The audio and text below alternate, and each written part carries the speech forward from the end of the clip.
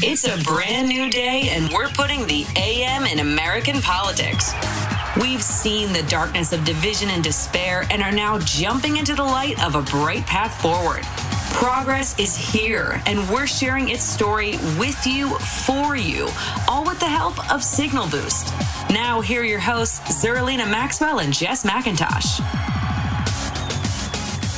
Welcome to Signal Boost. This is Jess McIntosh. I'm here with Zerlina Maxwell, and we are joined by one of our favorite guests. It's the co-host of CNN's Early Start, Christine Romans, who is here to explain to us all of the job numbers, pandemic, unemployment, expiring. There are so many stories to talk about that make up our economy right now, and I am so grateful for you for being here to help us break it down. Thank you so much for joining us. Good morning. I'm okay. In a couple hours, we're going to really see from the Labor Department just how many unfilled jobs there are in America. And I'm actually expecting it's going to still stick here around a record 10 million. So, I think the bottom line, it's kind of a workers' market here. There are a lot of jobs available and companies are raising wages to attract people. So this is kind of a good time to be looking for a job if you want to get out there. That's a very exciting thing to hear. I don't know that I've lived through a workers' market before. I don't think I've ever heard that phrase. But it's okay. Rare, right? You see it in real estate, they'll say it's a seller's market, yes. It's a buyer's market. I'm looking at the labor market. I'm like, this is definitely the workers' market here. We just saw Walmart gave $1 raise to 535,000 workers, had to raise their minimum wage or their average wage rather for their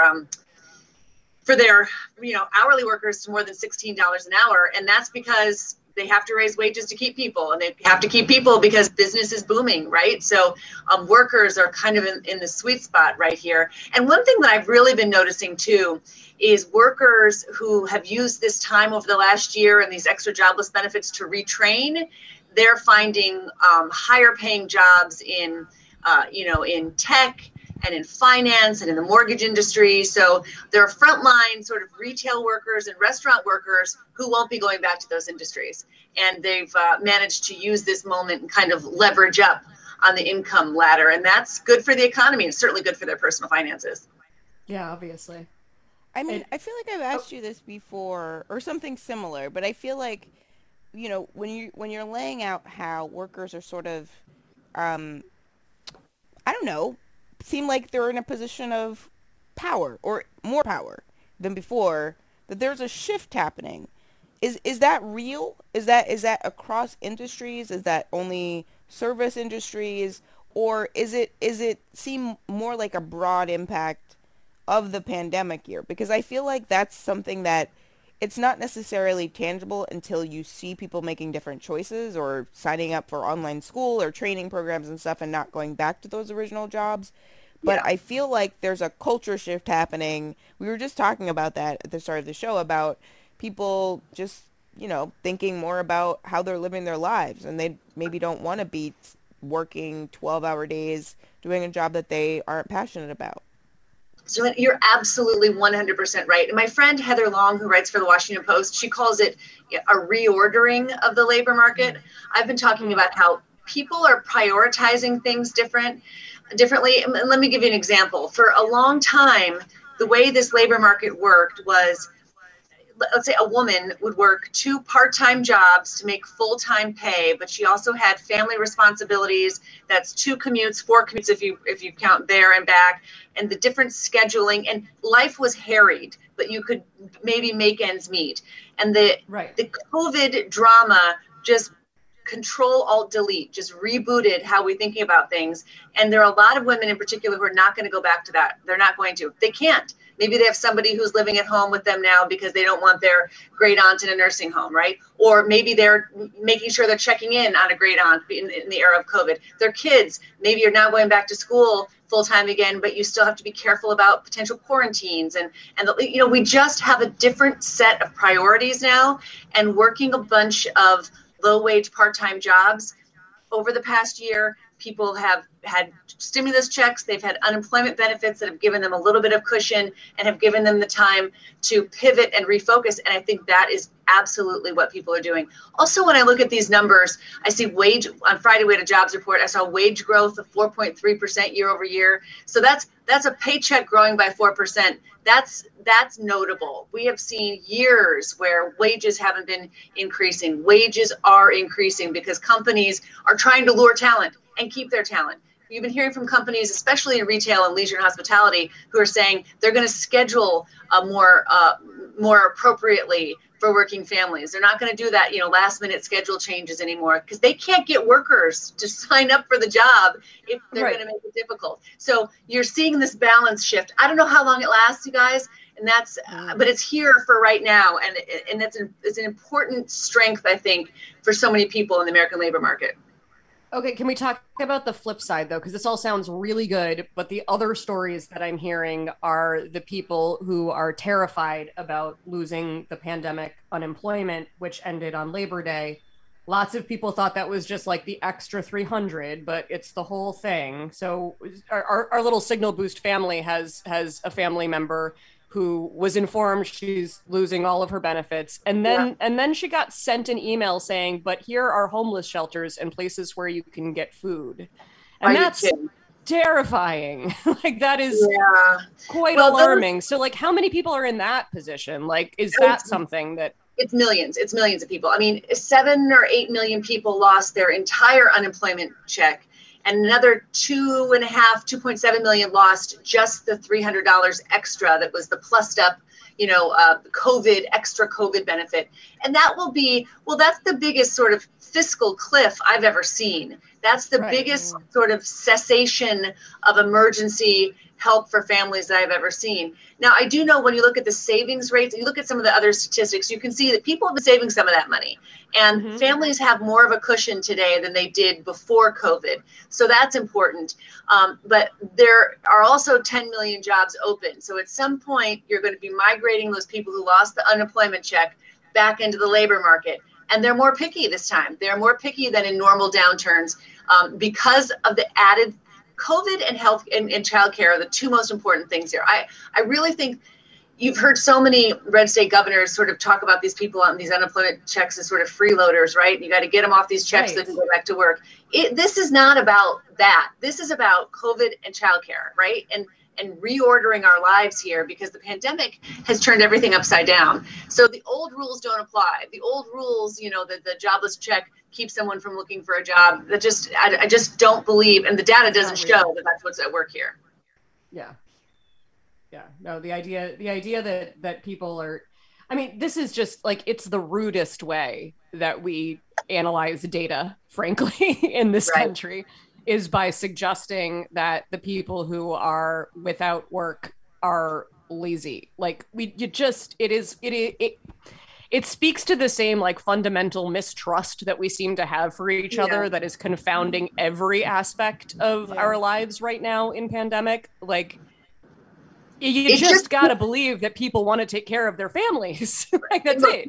In America, we define ourselves by our job. And this has always been a strength and weakness of the American economy and American society. Like, we don't take all of our vacation days. We go to work when we're sick because we are so passionate or plugged in to defining ourselves by our jobs and working harder than anybody else in the rest of the world. That's like America's DNA. When you go to a cocktail party, people say, what do you do? Where do you work? I mean, other people don't do that. I mean, other countries, they don't do that.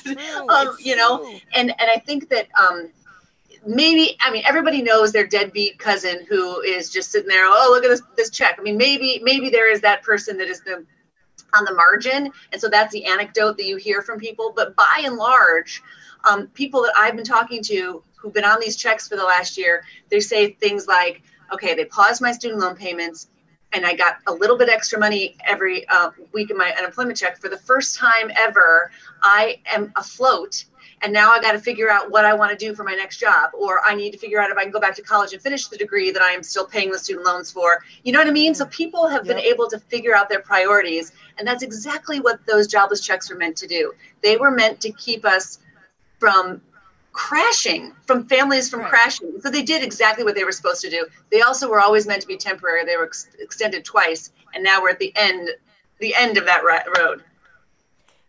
But shouldn't that be like paired with the end of the pandemic though? Like, I mean, I know we don't know when that will be, but I feel like as long as, the people are dying, 1,000 people are dying a day, and kids can't be vaccinated, the checks have to continue so that people can stay afloat, right? I mean, isn't that the policy? So that's the argument for a guaranteed basic income, which is not what those checks are meant to be. They were meant to be an emergency stopgap for people who lost their jobs, get some income replacement. So they did what Congress meant. You're talking about a bigger question of income. And look, I think I'm always doing that.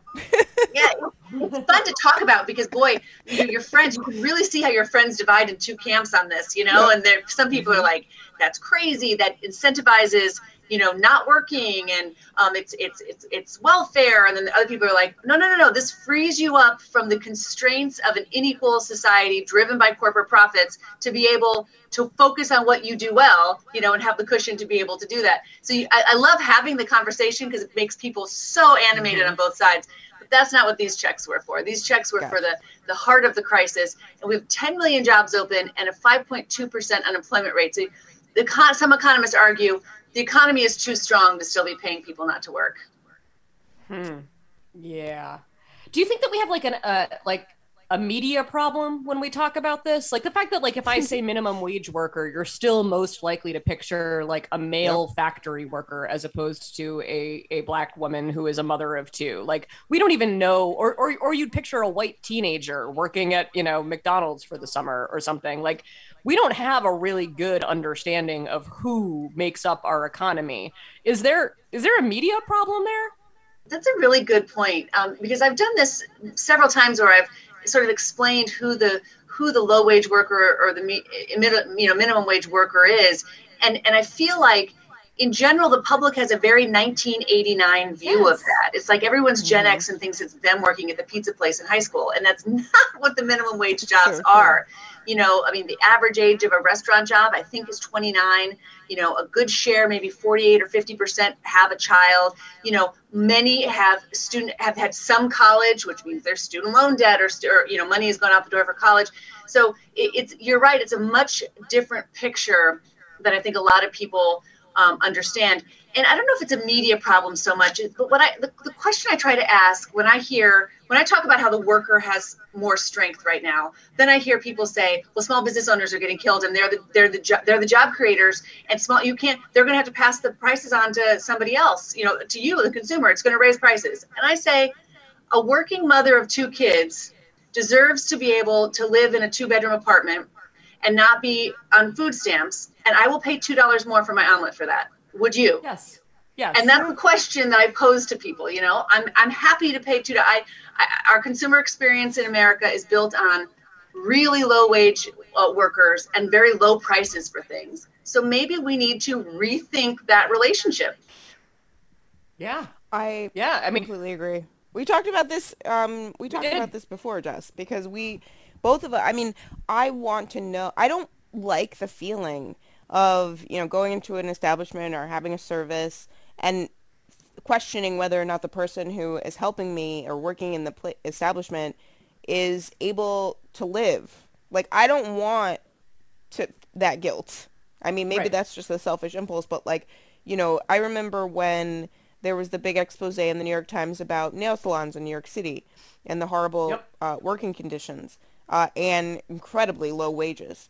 And I just remember sort of having conversations with friends at the time about how to sort of morally go about getting a manicure or pedicure, which is a thing that I think as women of color, certainly, who, those small self-care moments, we don't get a lot of those. So you want to try to take care of yourself in this way, and you're paying somebody for this service to help you, but you want to make sure that they're getting paid a living wage and being treated well. And so it was we had a whole conversation about how to navigate that. What conversation should you have with your manicurist or the person doing your pedicure like, do you whisper to them? Do you ask them, like, are the conditions okay? Like, what do you do in that moment so that you sort of like align with your values, but also, indulge in the spoils of your own labor that you've done all week, and you need, that self-care break. So I feel like it's complicated, but I like that we're having these conversations. I think it's important that we look at the people that are serving us as human beings who also have lives. You know what I mean? Like, the person who is giving you a haircut is a human with a life and children, most likely, and a family and bills, just like you.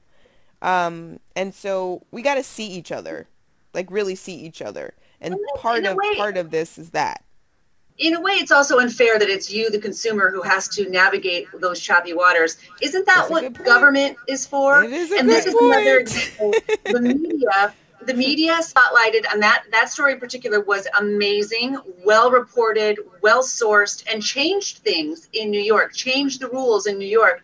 And that's where media spotlights unfairness like that. Government must respond because of the media pressure. And then it's not on the back of a consumer to have to decide if you are a cog in a totally unfair, literally slave labor market, right? So I think that that's where smart regulation is super, super important. And you're right. I when I talk about these conversations about I'd pay $2 more for my egg sandwich or whatever, I get all this hate mail about how only a privileged person would say that. Only somebody, most people can't afford to pay $2 more. Who do I think I am? I'm part of the media elite.